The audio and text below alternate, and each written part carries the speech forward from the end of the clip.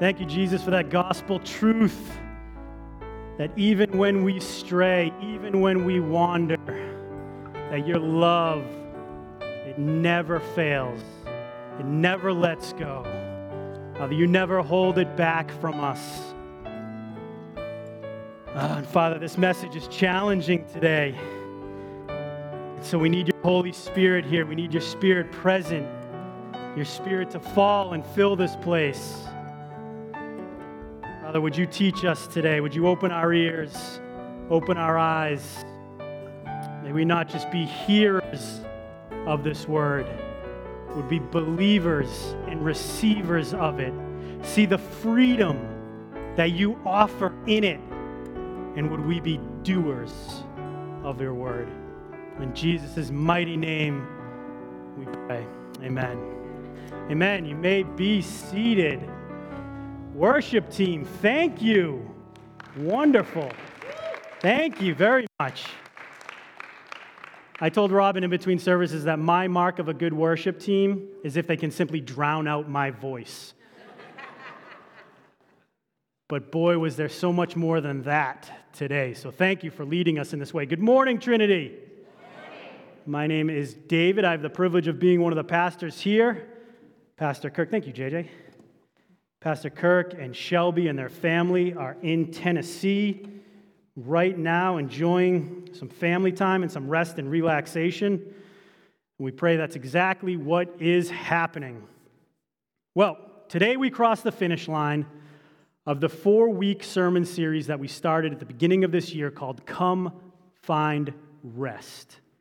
And that invitation comes right out of Jesus' words in Matthew chapter 11, which we're going to dig into again in this sermon. And we've looked at Jesus' invitation to us all to come to him, and in him find rest for our souls. We've looked at it so far in 3 different ways. First, rest from the burden of shame. That was week number 1. Second, rest from the burden of trying to control everything. That was week number 2. And last week we studied finding rest from the lies and the darkness and the loneliness of this world. And today we are going to look at what I am calling rest from the burden of unfulfillment. That never-ending, always present sense of wanting more, of never being satisfied, perpetual emptiness. The burden of unfulfillment. Now, my introduction is unusually long before we get to our text for today, but bear with me. This text today, this message is very personal for me, and I think it'll help sort of set the table for what Jesus warns us against when we get to Luke chapter 12. It was May 2006. Ashley and I were living in a small apartment on 10 Apple Road, right off of 128 North in Beverly. We were married, we had our first child, Ava Bell, and that month I graduated from grad school at Boston University, and we were gearing up to move our family down to Virginia Beach. So there's sort of this confluence of life events all at one time. And Ashley's parents were in town visiting us from Virginia Beach before our big move. And it was at this time that my father-in-law asked me what my plans were for work when I got down to Virginia Beach. Now, all of my background, all of my experience, all of my education is in the area of finance. And I knew that he owned a very successful real estate development company. And so my plan was to ask him, are you comfortable introducing me to some of your banking relationships, some of your banking partners? That's when he told me that his company was rapidly expanding and he really needed someone to help with regional asset acquisitions. And I thought to myself, you've got to be kidding me. Acquisitions was my exact concentration in grad school. I get to work for and with my wealthy father-in-law. Like, how mad can he get at me? I married his daughter. And the starting salary was twice what I was currently making. I couldn't have said yes fast enough. I'm like standing in our little apartment filled with nothing, and I'm thinking to myself, I'm rich! Like, this is everything this is like the start of every cheesy Disney movie. This is everything I've ever dreamed of. And then we moved down there, and I was immersed in this wealthy lifestyle. Now, I didn't come from wealth, so this is all very new to me. My in-laws had a massive and beautiful home right on the water of Chesapeake Bay. I was working on the sermon this week, and I left to get up and do something, and Ava typed the following sentence. Ava was the queen of that mansion.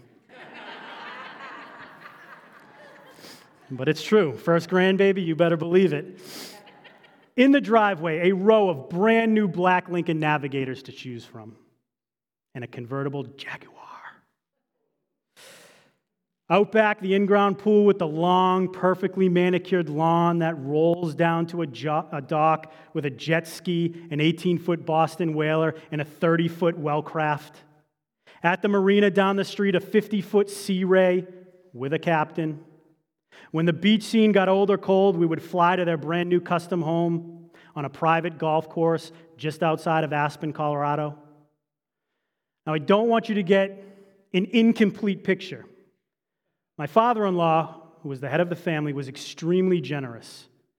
Every single Christmas, he would spend tens of thousands of dollars and put on a whole Christmas event, Santa, toys, all of it, for an underprivileged school in Virginia Beach, for young kids in Virginia Beach. He and I also started a homeless ministry in Virginia Beach, incorporated it, all sorts of other stuff that not just fed and provided necessities for the homeless, but gave them job training and opportunities to not just sort of have their physical needs met, but show them that there was a better way and try to give them the opportunities to do that. Now, our homes and cars and boats and possessions, bad things. We can have a conversation about excess, and we will. But in and of themselves, they are not bad. They are not good. They're just neutral. They become exceedingly dangerous, however, when they form your identity, when they become the source of your fulfillment, when they possess you.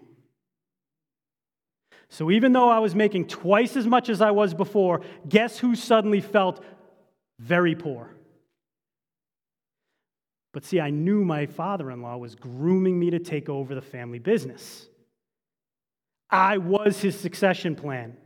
One day it would all be mine, and then I would be rich. And then I would be secure and successful. And then I would have ultimate fulfillment. Then I will have made it. Well, it was early May 2008. My father-in-law and a few others were up in Washington, D.C., meeting with one of the directors of GE Capital and his whole team. And we were discussing a $750 million buyout of our family company. Just want to say that number one more time. We were discussing a $750 million buyout of our family business. And the last person into the meeting was a gentleman by the name of Mark. He was the director. He was coming from one meeting to ours. And he sat down at the table and he said two words that I can still hear today. It's over. The financial party, the easy money, the deals, our deal, the economy, it's over. And 2 weeks later, the global economy seized and then collapsed. And we lost everything. Everything. All the houses, all the money, all the cars, all the boats, thousands of apartment units, thousands of acres of development, gone. But more than that, we lost ourselves. Because if who you are is determined by what you have, then who are you when everything you have is gone? I had bought the lie that so many have, that if I could just get that next thing, that stuff reached that level, I would be fulfilled. I would be satisfied. My life would have meaning and value and security. And if we think we only try to achieve fulfillment through material possessions, we are wrong. We do this with food, television, relationships. We seek fulfillment online with social media. How many likes and followers do you have? We turn to parties and pills and bottles. We accumulate power and knowledge and popularity. And if you think that sentiment stops at that door, do a search for consumeristic Christianity, and you will come up with 500,000 hits. But perhaps most troubling, and I will choose my words carefully here out of sensitivity, but the point will carry.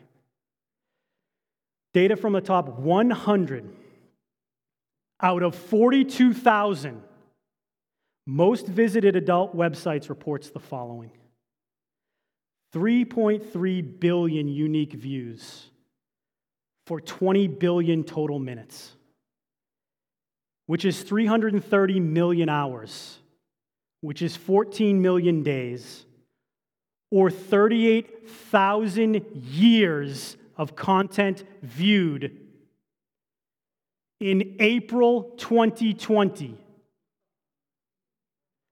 1 month after the lockdown, 38,000 years.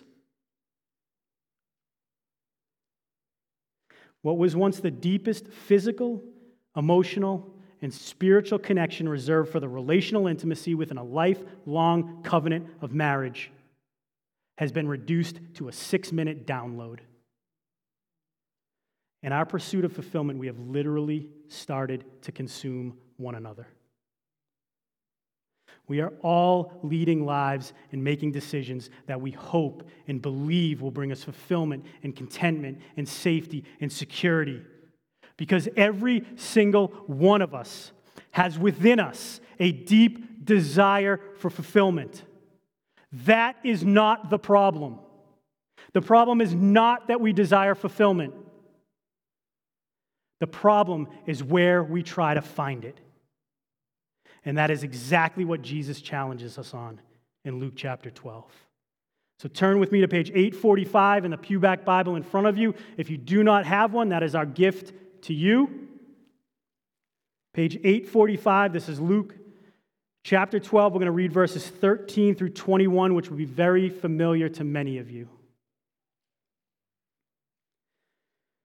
Again, that's 845, Luke chapter 12. Verse 13. Someone in the crowd said to Jesus, "Teacher, tell my brother to divide the inheritance with me." Jesus replied, "Man, who appointed me a judge or arbiter between you?" Then he said to them, "Watch out. Be on your guard against all kinds of greed. Life does not consist in an abundance of possessions." And he told them this parable. The ground of a certain rich man yielded an abundant harvest. He thought to himself, "What shall I do? I have no place to store my crops." Then he said, "This is what I'll do. I will tear down my barns and build bigger ones, and there I will store my surplus grain. I'll say to myself, 'You have plenty of grain laid up for many years. Take life easy. Eat, drink, and be merry.' But God said to him, 'You fool. This very night your life will be demanded from you. Then who will get what you have prepared for yourself? This is how it will be with whoever stores up things for themselves, but is not rich towards God.'" Now let me set the scene here with a little bit of context. Verse 12 tells us that Jesus is teaching to thousands upon thousands. So many people that Luke records they're literally trampling on one another. And a voice from the crowd emerges. "Teacher, tell my brother to divide the inheritance." Now, I don't know if it's still this way in that culture, but 2,000 years ago, when a father passed away, if he had more than one son, the oldest son would get a double portion of the inheritance. This is part of the Mosaic law. It's right out of Deuteronomy 21. the older son would get twice as much as the younger. So we can safely assume that this is the younger brother in the crowd demanding from Jesus. Tell my brother to divide the inheritance evenly. And right off the bat, this guy has two problems. And the first one comes in hot. This man is not seeking to gain insight or wisdom from Jesus. He wants to use Jesus' authority for his own greedy gain. This is the pouty lip, big eyelashes. Daddy, can I have some ice cream? No, honey, it's 9 o'clock at night. We actually need to get ready for bed. Walks into the other room. Mommy, can I have some ice cream? Or if you will, Jesus, if you really love me, you'll make this $750 million deal close. Do you want to know really quickly if you have a consumeristic relationship with Jesus? Ask and answer this question. If you died and got to heaven, and it was everything you thought it would be, big fluffy clouds, you're the healthiest version of you, you're reunited with family and friends, the choicest food, the nicest weather, castle on a hill, whatever, all of it. But Jesus isn't there. Would you want to stay?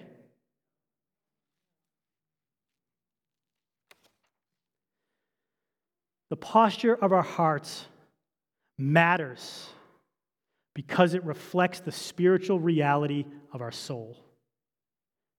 And that is one of the things I've found so encouraging about so many of you in this church. I've learned about the power of prayer and the posture of our hearts as we go to God. Let me clarify something. No prayer rings louder in heaven than the desperate pleas of a concerned parent, a wounded soul, or a struggling saint. But that's not what we're talking about here. That's not this man in the crowd. Jesus isn't an end for this man.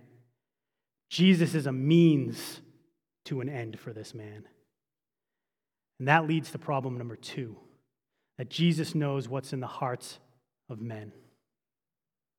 And Jesus is such a master. He responds to this man with a question. But Jesus' questions are never for him to gain information, as if he doesn't already know the answer. Jesus' questions are to gently expose our misplaced motives and the posture of our hearts. But it doesn't matter how the guy answers the question, right? If the guy says, listen, Jesus, I'm making you an authority, or my brother sent me to have you figure this out, or you're clearly the Son of God, and so you've got authority from God. However the guy answers the question, Jesus' next question is even worse. Because it's, you going to listen to me then? You going to listen to me even if I don't rule in your favor? Or you just want to use my authority to ordain your greed? I don't know about you, but I'm kind of happy Jesus doesn't wait for an answer here. And he turns to the huge crowd and he gives a warning followed by a story. First, the warning, verse 15, Jesus says, watch out. Be on your guard against all kinds of greed. Life does not consist in an abundance of possessions. And what's so interesting to me about this warning is I can only think of one other time in Scripture where Jesus gives a warning like this. And it's when he's asked by his disciples about the end times. And he tells them to be on their guard, to watch out, because many will be coming and they will try to deceive about Jesus' return. But watch out and always be prepared and always be ready, because no one knows the day or the hour when Jesus will return. So, based on that, by show of hands, who in here knows the day or hour when Jesus will return? I'm happy to see no one thinks they're God. I would have had it gone in a different direction with this. By show of hands, who in here is greedy? Okay. I got 2 hands down there. Maybe a third of you? Maybe? Could it be that Jesus is telling us to watch out and protect against greed because, kind of like Jesus' return, it's guaranteed but impossible to know? And the word that Jesus has used here that we translate greed, I think it's super helpful. He uses the Greek word pleonexia, which translates to insatiable appetite.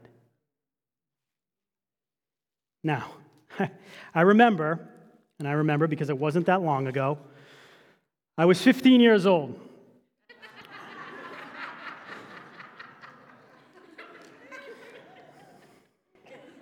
Just going to leave that there. I was 15 years old. I was on the wrestling team at St. John's Prep. A growing teenage boy. An insatiable appetite is one of the hallmarks of a teenage boy. Can I get an amen from some parent of a teenage boy with a grocery bill? I could eat anything I wanted and never be full. Like dinner time, eat the whole thing. 7 o'clock, starving.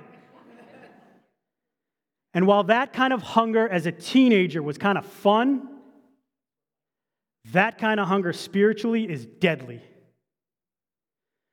I think of myself praying for that deal to close, totally blind to the greed, totally blind to the insatiable appetite. If I just get this deal closed, then I'll be fulfilled. Then I'll be satisfied. And what Jesus says to this man, what he says to me, and what he says to all of us, literally translated is this: be aware and be on guard against this insatiable appetite. For not even when one has a superabundance does the state of his soul consist of his possessions. And he illustrates that story, that point. He illustrates that point with a parable. Now just remember, a parable is just an earthly story that depicts heavenly realities. Verse 16, Jesus tells this story. He says, "The ground of a certain rich man yielded an abundant harvest. He thought to himself," he what? Jesus doesn't just know what we say. He thought to himself, "What shall I do? I have no place to store my crops." Then he said, "This is what I'll do. I'll tear down my barns and build bigger ones, and there I will store my surplus grain. And I'll say to myself, you have plenty of grain laid up for many years. Take life easy, eat, drink, and be merry." But God said to him, "You fool, this very night your life will be demanded from you. Then who will get what you have prepared for yourself?" This is how it will be, Jesus says, with whoever stores up things for themselves, but is not rich toward God. Now, this man is called by commentators as the blind guy with 5 eyes. What shall I do? I have no place. I know what I'll do. I'll tear down. I'll store. I'll say. I'll do. I. And this man is already rich. The ground of a rich man. He starts rich. And his land produces an abundant harvest. A massive crop. This is that word, super abundant. And he has so much of it that his barns are bursting at the seams. And he's got so much left over. And he thinks that this superabundance will now provide ultimate fulfillment. You have plenty of grain for many years, he says. Take life easy, eat, drink, and be merry. Now, it's almost unbelievable the way that Jesus tells this story, and you've got to see it. In the original language, this story explodes off the page. In verse 19, the man says, "I will say to my soul, you have plenty of grain stored for a great many years. Rest, eat, drink." And then he uses this Greek word, Euphreno. And the root of this word is the Greek word phron, which comes from it the word diaphragm. And when used in the positive, as it is here, symbolizes a deep spiritual fulfillment and satisfaction. The EU in front of it magnifies the word. It like blows it up. And so people hearing Jesus tell this story would literally have a mental picture in their head of this rich man saying to himself, rest, eat, drink, and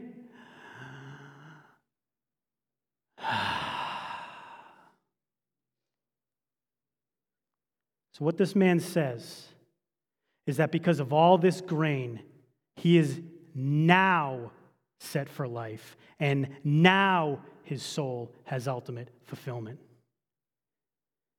And in verse 20, God says to this man, to me, and to all of us, phron. The word is not you fool. There's a Greek word for fool. It's moros, where we get moron from. God says the exact opposite of what this man says. If the EU in front of it expands the word, the A negates it. What you thought would allow your soul to breathe deeply will strangle it.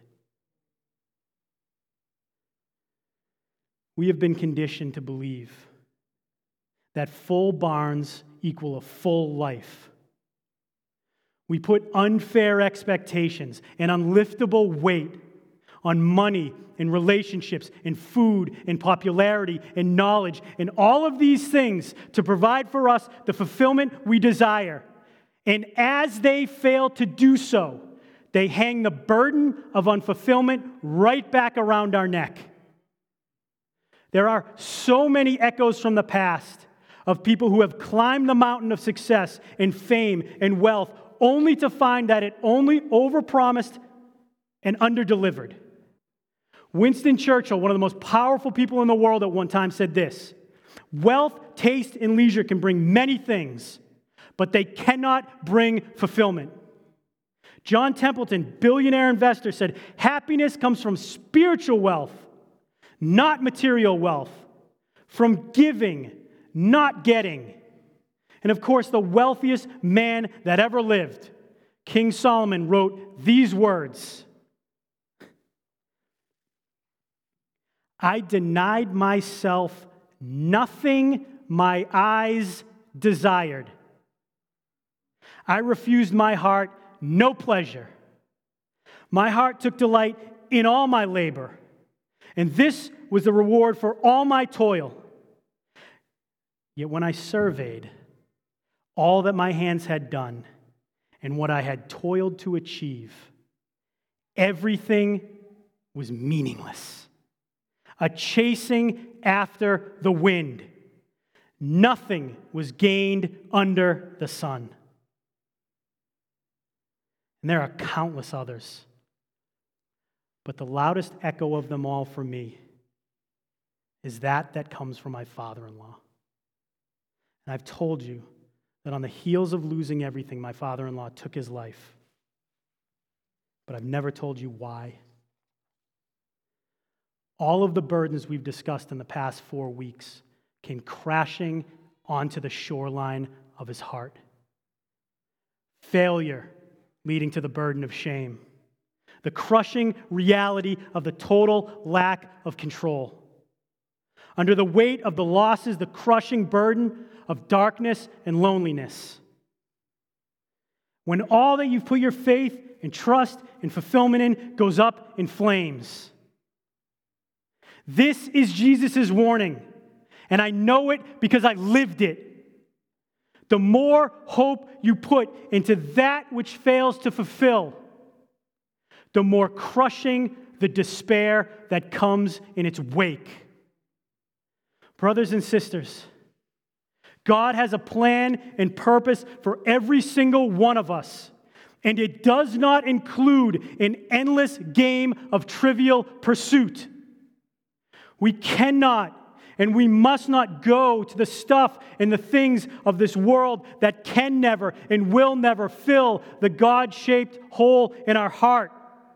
The invitation of the gospel of Jesus Christ is not for a lifetime of settling for unfulfillment until we get to heaven, because heaven is not a place. It's the presence of a person.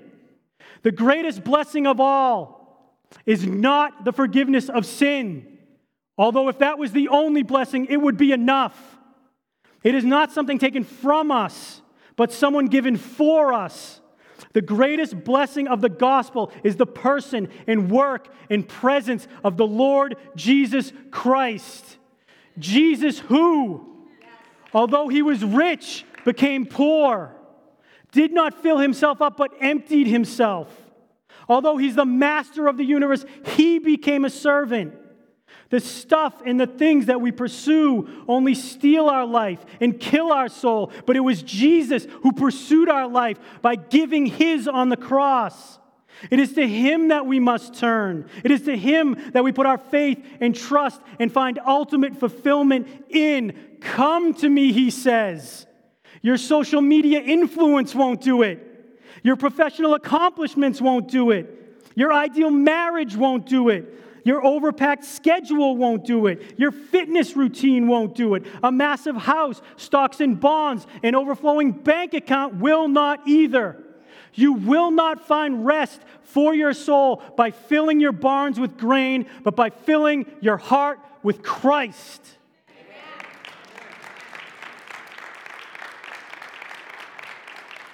Only the unending love of Christ is sufficient to fill the insatiable appetite of our soul.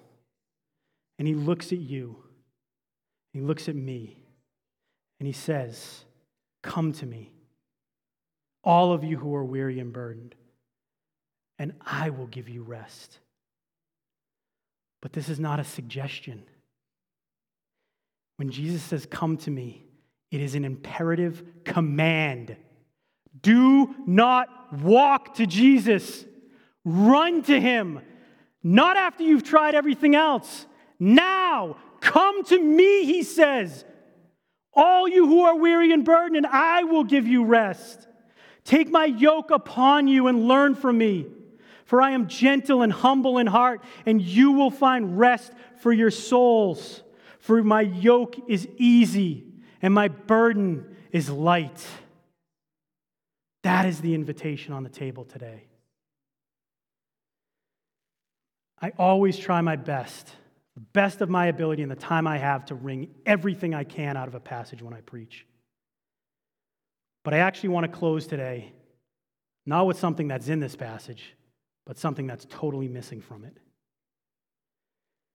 Jesus said that the rich fool was rich in material things, but poor towards God. In other words, he had plenty to be thankful for, but he totally missed who to be thankful to.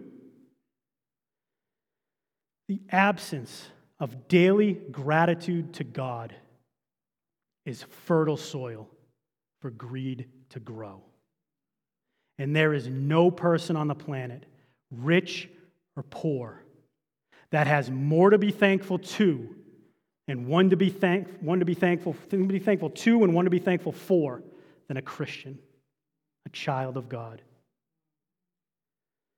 If you're grateful for anything this week, dwell on this. The value of something is determined by the price someone is willing to pay for it. Scripture says you were bought for a price. What price did Jesus pay for you? Everything. Jesus paid the highest price possible for you. You are Jesus' treasure.